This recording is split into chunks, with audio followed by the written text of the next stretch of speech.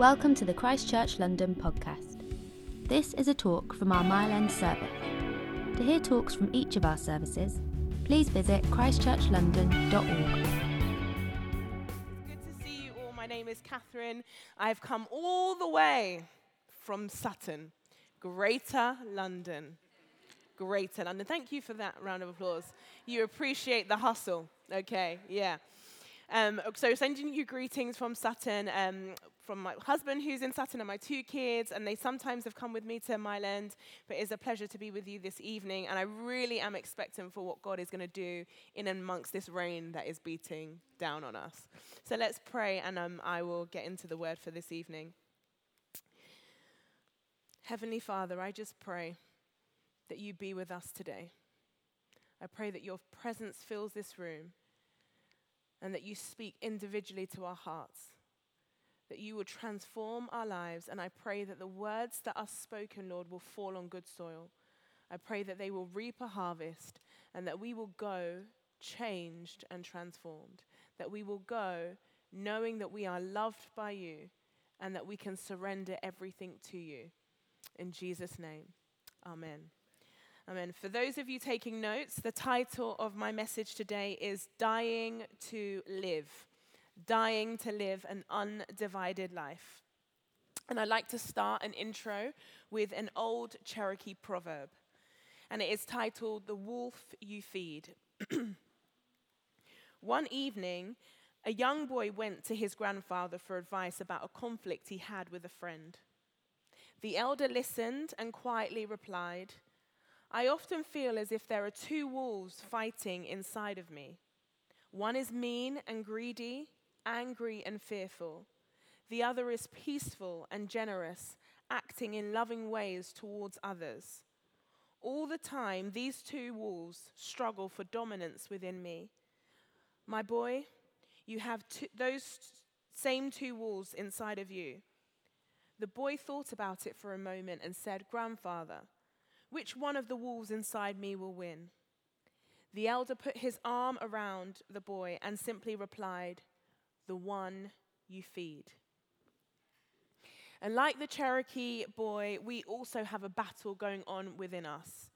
Our human nature harbors both good and evil, and the one we feed or the one we tame, which one will win? In this series of An Undivided Life, we focus on the lordship of Christ over our lives, over our whole lives.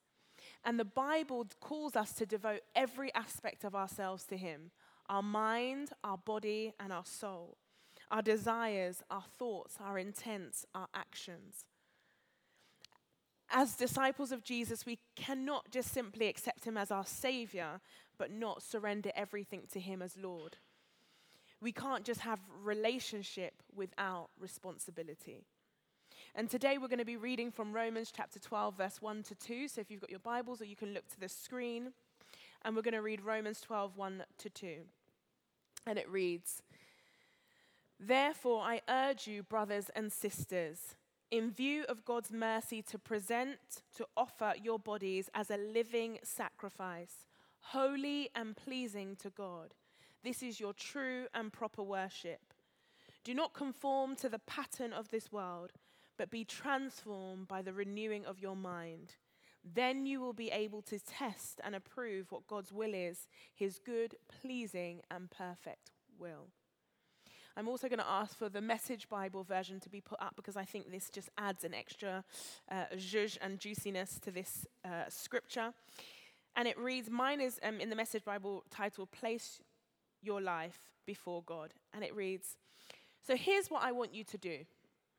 God helping you take your everyday, ordinary life, your sleeping, your eating, your going to work, and your walking around life, and place it before God as an offering. Embracing what God does for you is the best thing you can do for him. Don't become so well adjusted to your culture that you fit into it without even thinking. Instead, fix your attention on God. You'll be changed from the inside out. Readily recognize what he wants from you and quickly respond to it.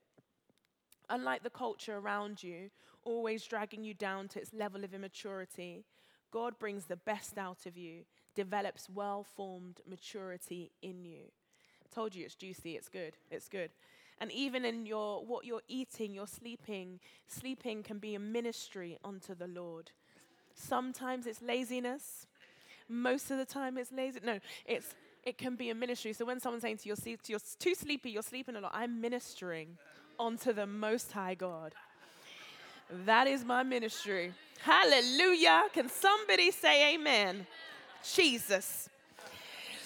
Simply put, Paul is calling our attention as followers of Jesus Christ to embark on a journey of self-sacrifice so that Christ may live in and through us. And I was speaking to Adnan in the office. This is our office as well, so it becomes an office as well. The other day, and he was saying, what are you going to preach on? And I said, okay, look, I really believe that God is saying to me there has been an onslaught and an attack on the body and the mind. As I was preparing this, my my previous life, I was a secondary school teacher. And so I had a lot of interaction with young people. I was a head of year for 5 years. And the level of body dysmorphia, self-harm, anorexia, bulimia, binge eating disorder, it was startling. And the statistics in our society are startling. Our culture, our world is seeing a rise in mental health issues and crises. According to a UK young people's charity, they found that of 16 to 25-year-olds, a third had intentionally harmed their bodies at some point in their lives. 1 in 4 people in the UK will experience a mental health problem each year. And in England, 1 in 6 people are experiencing common health problems such as anxiety and depression every week. There is a war that is being waged on our minds and our bodies. And in Romans 12, verse 1 to 2, Paul addresses both the mind and the body as vessels of worship. And so I'm going to break it down like that. Although we know that the body and the mind are still united in one, I will look at the body first and then the mind. And so in the physiological world, thank you, Jess, it's apoptosis. I didn't pronounce it well this morning, but that's why you get a do-over second round. So apoptosis. Anyone know apoptosis? Love that. Great. Okay, good. Now I'm just going to... A doctor. Okay.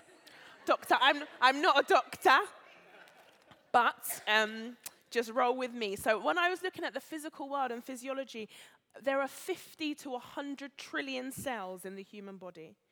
And they are in the process of dying daily. We produce about 10 billion cells per day, and in any given second, the human body loses over 3 million cells. And the cells go through a process of apoptosis, in which they are dying. Some cells die so that others may live. It is the building blocks of life.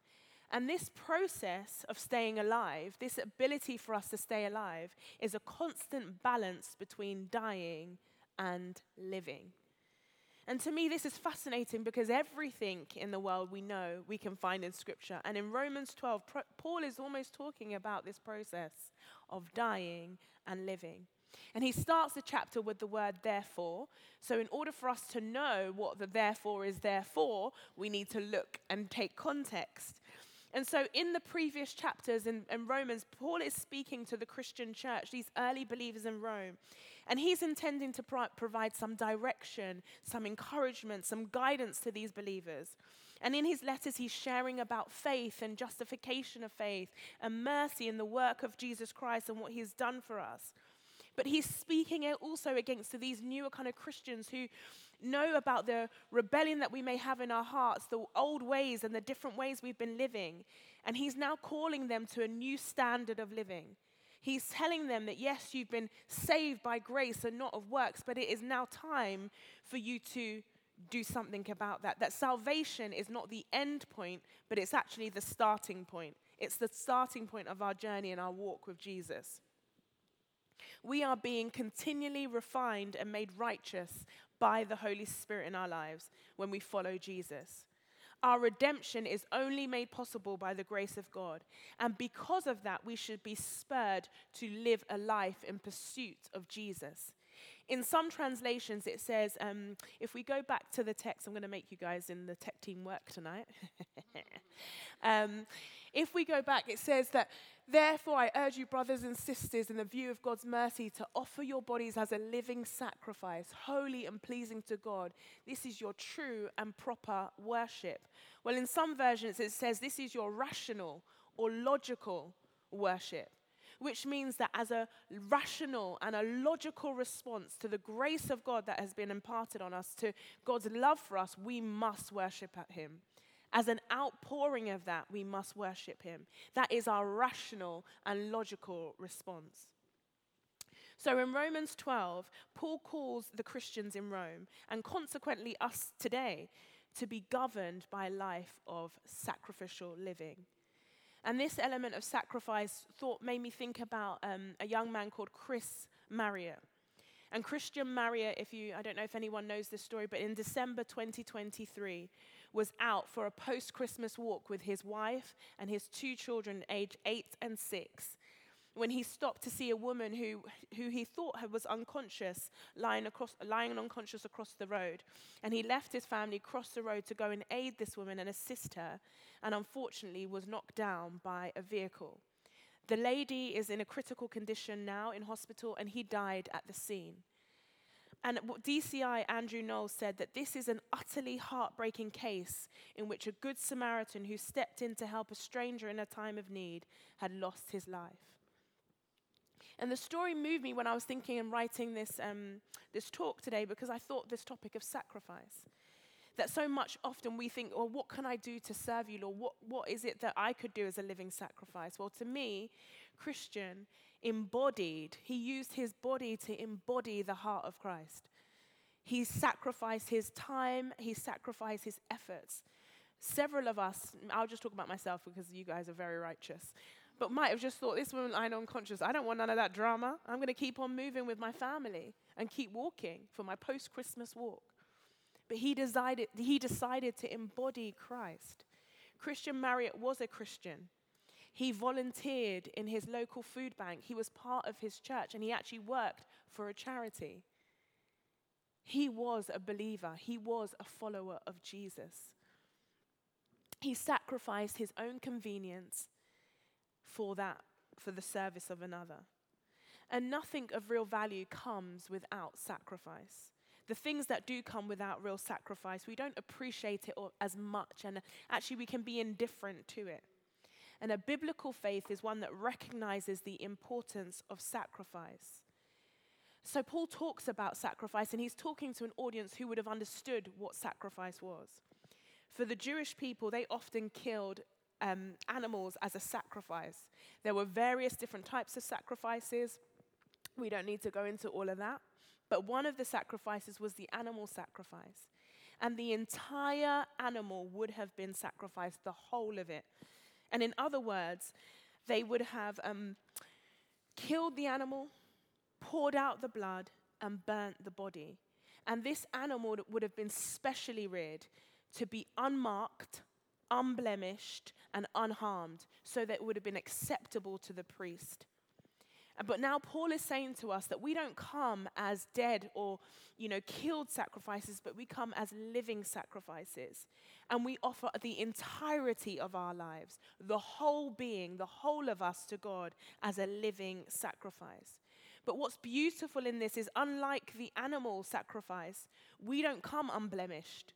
We don't come unharmed. We don't come with our perfect selves. We come with our scars. We come with our impurities. We come with our blemishes. We come with our difficulties. We come with our challenges. We come with our messy minds. We come with our issues, and we lay them as a living sacrifice. And what makes our sacrifice holy is not the fact that we've got ourselves and our lives together, but that we have made a decision to surrender ourselves to the only one who can make us holy. He is the one that burns the impurities. He is the one that takes that sweet-smelling aroma of the challenges and the difficulties and makes it new. And when I was thinking of this, like, okay, the burning is a sweet-smelling aroma, well, something else that may not have a good aroma, but is actually very much teeming with life is manure. Manure is disgusting. Let's just call it a spade a spade. It's butters. It doesn't smell nice. But yet, it promotes growth. It is teeming with life. And sometimes actually we come and we are in the manure of our lives, the difficulties, the challenges, the hardships. And that is actually the place in which we are teeming with life. And when we offer ourselves as a living sacrifice, that sweet-smelling aroma, the burning, it's not always an easy process. It's not always a nice thing to surrender and to sacrifice. But there is a sweet-smelling aroma, the burning that God sees as pleasing as we surrender and say, I can't do this on my own. I need your intervention. I need your refining. I need your purification, Lord. He takes our old selves, our old ways, our faulty ways of thinking, and he renews. When we completely surrender to his lordship and we devote ourselves to him, God is asking for the whole of us, our entirety, nothing missing. Our lives are an embodied spirituality. That means what we do with our bodies, our eating, our drinking, our laughing, our talking, it is all to point towards Jesus. And what it also means is not only what we do with our bodies, but what we choose to not do. Our fasting, the drink we decide to pass up, or the sexual urges we resist. That is all to point towards Jesus. If our desire is to be in relationship with him, then this should redefine our bodily desires. It should redefine our cravings as we don't use it for a tool of pleasure, but a tool of worship. Our bodily desires can the bodily desires we experience and defer all point to a sacrifice and worship of the King of Kings. And I love how N.T. Wright so powerfully reflects this idea of a new creation, that we are a new creation, that we are new when we sacrifice ourselves to God. And he says, the point of resurrection is that the present bodily life is not valueless just because it will die. What you do with your body in this present matters because God has a great future in store for it. What you do in the present by painting, preaching, raising children, singing, sewing, praying, teaching, building hospitals, digging wells, campaigning for justice, writing poems, caring for the needy, loving your neighbor as yourself, will last into God's future. The life we long for is hidden in the life we have. And the life we have matters more than we can imagine because God has a great future in store for it. To offer our bodies as a living sacrifice is to daily make decisions that our desires, my desires must die so that I can be free to do with my body what God desires. In the same way, once you did with your bodies to fulfill its lusts and passions and to fulfill the flesh, is now done in light of the newness that God desires for you. He controls our eyes, our mouths, our lips, our hands. We use them as vessels to worship him. I gave the example this morning, but he's interested in the minute details of your life, even you're putting back your shopping trolley. Now, this is what he's been working on me. I like to park my car, put my shopping in my trolley, and just maybe leave it to the side because I can't be bothered to go back. So, they put it somewhere far, and it's too much legwork. And he's saying to me, your whole life, everything you do it with integrity. You do it in honor to me. He's going to pull you up on the little things and the big things. What I use my arms, my legs is going to push back the trolley, isn't it? My whole body is going to take back the trolley. He's interested. He is committed. And he's asking us to serve him in 1,000 different ways. Whether it's putting your arm around a friend and encouraging them and saying to them, it's going to be okay, God is with you. Whether it's giving and being a blessing. I know we didn't do our giving liturgy, but giving and being a blessing. Do you see how I slipped that in? That was neat. It was neat. to be a blessing? What is he calling us to give? Maybe he's telling us to take our eyes away from Netflix, or to take our eyes away from, Netflix is cool though, it's not like I'm saying to you can't watch Netflix, but to take our eyes away from certain things. What is he asking us to think about and meditate upon? What is he asking us to do with our bodies? How do we embody his spirituality? I keep my body and bring it under subjection. It is a good servant, but it is a bad master. And so I'm now going to address the mind, and I'm going to skip forward. I'm going to go to Dr. Andrew Newberg first. American neuroscientist and author of How God Changes Your Brain, Dr. Andrew Newberg, he is not a Christian, but even in his book, he has researched the power of believing in God and how it can actually change our brain. And he states, the moment we encounter God or the idea of God, our brains begins to change. He goes on to say, only human beings can think themselves into happiness or despair without any influence from the outside world. Thus, the more we meditate on God in prayer, worship, the more we gain control over our body, our mind, and our fate. And this book, How God Changes Your Brain, is phenomenal because he goes into the actual details of what happens even when we praise, when we worship, when we pray. The structural changes, your emotional centers, your amygdala, which is responsible for your feelings and your emotions, begins to change and enlarge in capacity just on the meditation of God. So when we look at the word of God and it says that we should renew our minds, that we should meditate on it, this is what it's talking about, that it can begin to structurally change our brains. James Montgomery, he also says, have you ever considered that what you do with your mind will determine a great deal of what you will become as a Christian? Don't become so well adjusted to your culture that you fit into it without even thinking. That's what the Message Bible says. Instead, fix your attention on God. It is so easy to become absorbed and to become molded into the fashion and to the trends of culture. I just thought about this. Crocs. My husband is wearing Crocs, guys. He has become molded. Because we all know there is no need for you to wear Crocs unless you are in surgical or some sort of, I don't know. Oh, have I hit a nerve? Some people are like, I rebuke you, devil. Get thee behind me and my Crocs. But my husband is wearing Crocs. What has life become?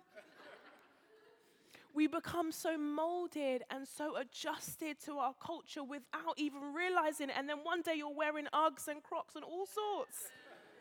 What's going on? It's the end times. It's the end times. Jesus is coming back soon. And I said earlier this morning as well, I know you must have thought I was joking, but I've never baked in my life. I've made cheesecakes, I've made crumbles. I don't bake, but I've seen people bake. And you see when they mold it into cookies, and then the cookie cutter being pressed into, being shaped, being molded into. That's what we're talking about here. That we become so shaped and molded that we've forgotten the shape and mold that Christ has called us to, and instead have fit into a culture that isn't befitting of what he's called us to. The world and society have patterns or ways that lead to a broken life. These patterns are easy to fall into and often are performed mindlessly without any consideration of our actions or our consequences. However, Christ is calling us to say we are not stuck there, but we are to metamorphosis. We are to change. And that's the next two words, meta and morpho. The metamorphosis, the Greek words. And meta means to change after being with. And morpho means changing form in keeping with an inner reality. We are changed because we have a relationship with Jesus after we have spent time in worship, in prayer. There is a meta.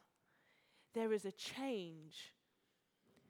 And then we have the morpho, means keeping in form, changing form in keeping with an inner reality.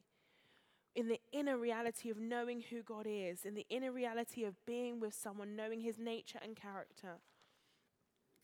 And as I talked about sacrifices, well, we don't have the altars that they had in the Old Testament times. But what we do have is the altar of worship, the altar of prayer. I am always like, I have to be on time for worship, because that is where I enter into and I begin that metamorphosis. We renew our minds with an inner reality and an outward change. The inner change creates this outer change. Paul is calling us to release our possessions, our pleasures, our rise for status, or wanting to be like everybody else. And he's asking us to be transformed from the inside out, internal and external surrender. He writes that we must change the way we think to have our minds renewed so that we can understand God's will and for our lives. If we do not have this metamorphosis of the inward, then we don't know what God wants for us, that we may be able to know what his will is for our lives. God is calling us to fix our minds on him. And I really struggle. And even as I was writing this, I was like, but Lord, my mind can be so messy. I have intrusive thoughts. I have negative thoughts. I have anxieties. And as I stand here, often people say, oh, you seem really confident. But there is a battle that goes on in the inside of me. There is a battle that says, I can't do this. I'm not supposed to be here. Imposter syndrome. I'm not qualified for this. I don't know how I can speak because I feel so nervous, and I don't know why you're calling me to this, Lord. You've got a real sense of humor, because there's people who love the stage and I don't. Why are you calling me to this, Lord? But I surrender. This whole week I was like writing, I was like, I can't. At one point I was going to say, Andy, I quit. I'm done with this. And yet it's daily surrender. If it's for me, because my mind is a bit different, it's sometimes hour by hour surrender. I quit, I don't quit, I don't quit, I quit, I quit. Lord.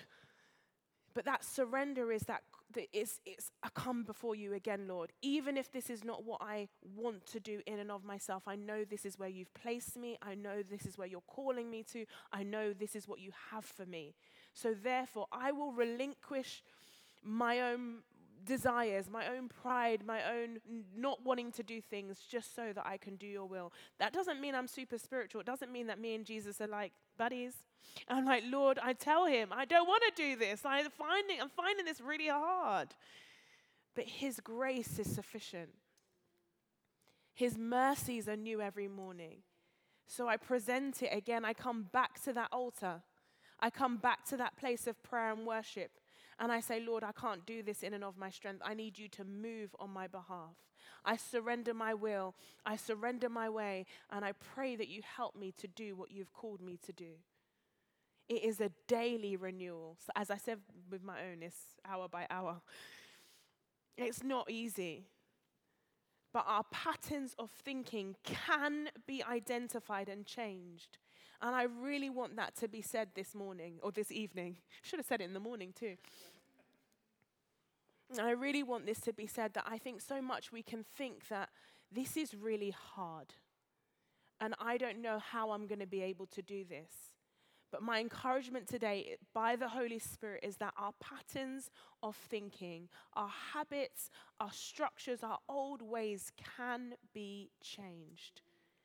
God is always in the business of making things new. He is always in the business of creating. So if there's anybody here who has given up hope, who says, God, I can't do this and I don't see you moving, I can't, that song, Waymaker, even when I can't see it, you're working. Even when I can't feel it, you're working. There is always hope. There is always hope. He is in the business of changing and renewing. And so how do we create these new patterns? How do we put ourselves under his lordship? And I've got some suggestions here. First and foremost, we spend time at the altar of prayer and worship. And a friend of mine said to me the other day, and I actually remember this from my mother-in-law, she had the same thing. When my father-in-law was passing away, she didn't have the words to speak. And she would often just sit with God in silence. She would come to her altar and she would sit in silence. And often we think, well, if I'm not talking, I'm not praying. But he knows the desires of our heart as we come, even just in that sacrifice, that I'm going to step back and I'm going to commit time to you. And I may not have the words to say, Lord, but you know my heart. I present it to you. Do your work. Read his word. If a non-Christian is going to write a book about how God changes your brain, how much more than the word of God? He is in the business. Oh God, you're making me cry. He's in the business of changing us. When we meditate, when we fix our eyes on him, when we contemplate his word, he does an amazing work in our brains, in our body, in our minds, and he begins to shift. I am not saying it's overnight. I'm not saying that it happens instantaneously, but it does happen, and his word does work. We serve others. Even when we feel like we don't want to do it, even when you've had too much to eat at lunch and you want to go home and nap. That's not me though, that's someone else. Even when you want to go home and nap, you still come and you still preach and you still come and talk. You still serve, you still do what he has called you to do. Even in the midst of anxiety, even in the midst of depression, even in the midst of feeling like you can't do it, you serve. And you listen to the voice of God. You listen to what he's telling you. You listen to his leading. You listen to his unctioning. The other day, I really felt Holy Spirit told me to bring a spoon to work. Random, right? I was like, that's not God, that's my belly. That's somebody else. I didn't bring the spoon to work. Lo and behold, a fellow colleague was like, has anyone got a spoon? I left my spoon at home for cereal. Thankfully, we were in here and there was a spoon. But I thought, sometimes he tells you the most random things. Just listen. If I brought the spoon, what would it have harmed me? And it trains us to listen and to be responsive and receptive to his word. We don't know what he's calling you to do. It will always be good. It won't be something harmful. But it will be good. And then we listen and we train ourselves to hear his voice and what he's calling us to do. We focus on God rather than we focus on ourselves. We submit ourselves to his leadership over our lives. And in closing, Paul is appealing to the Roman Christians and to each of us today to give up something in exchange for someone who is worth infinitely more. Paul is urging us as followers of Jesus to give up our entire lives as a form of living, breathing sacrifice. Do not be conformed to this world, but be transformed is beyond something that we just simply want to know, but it is something that we must be compelled to do. If we are ever going to accomplish what God wants for us to accomplish, then transformation is essential. The commitment to be a living sacrifice is a commitment to God changing our thinking, changing our values, changing our motives and our methods. And it's not a minor repair, but it's a complete rebuilding. The application of Romans 12 is simple, yet it is extremely challenging. We are to offer everything that we have. Jesus is the best, and out of relationship with him comes everything else. If I could ask the band to just come. And if I could ask you to stand to your feet. I want to offer us this upper moment just as we worship and we close out to present ourselves again as a living sacrifice. For some of us, this may be the first time we've ever done this. Well, it is the best thing you could ever do. For others of us, we might have done this before, but we have become a bit stale or a bit lethargic and tired in our relationship with God, and it needs a refreshing. Well, I would ask you to come back to the place of worship, would come back to his altar, and would you lay yourselves there? Words aren't even necessary, but the simple act of saying, I come, Lord. Move on my behalf. We want to center our lives and our worship. And as I pray that you can just open up your hearts to Jesus, do business with God. Offer yourselves, present your entire lives, your mind, your body, your soul, as living sacrifices. Father, would you come?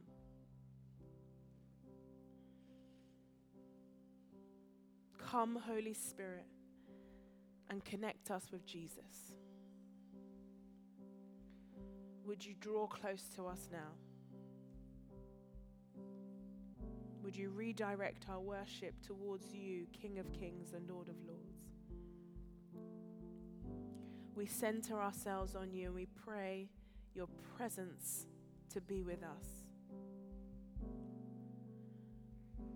Would you help us see clearly? Would you renew and transform us? In Jesus' name.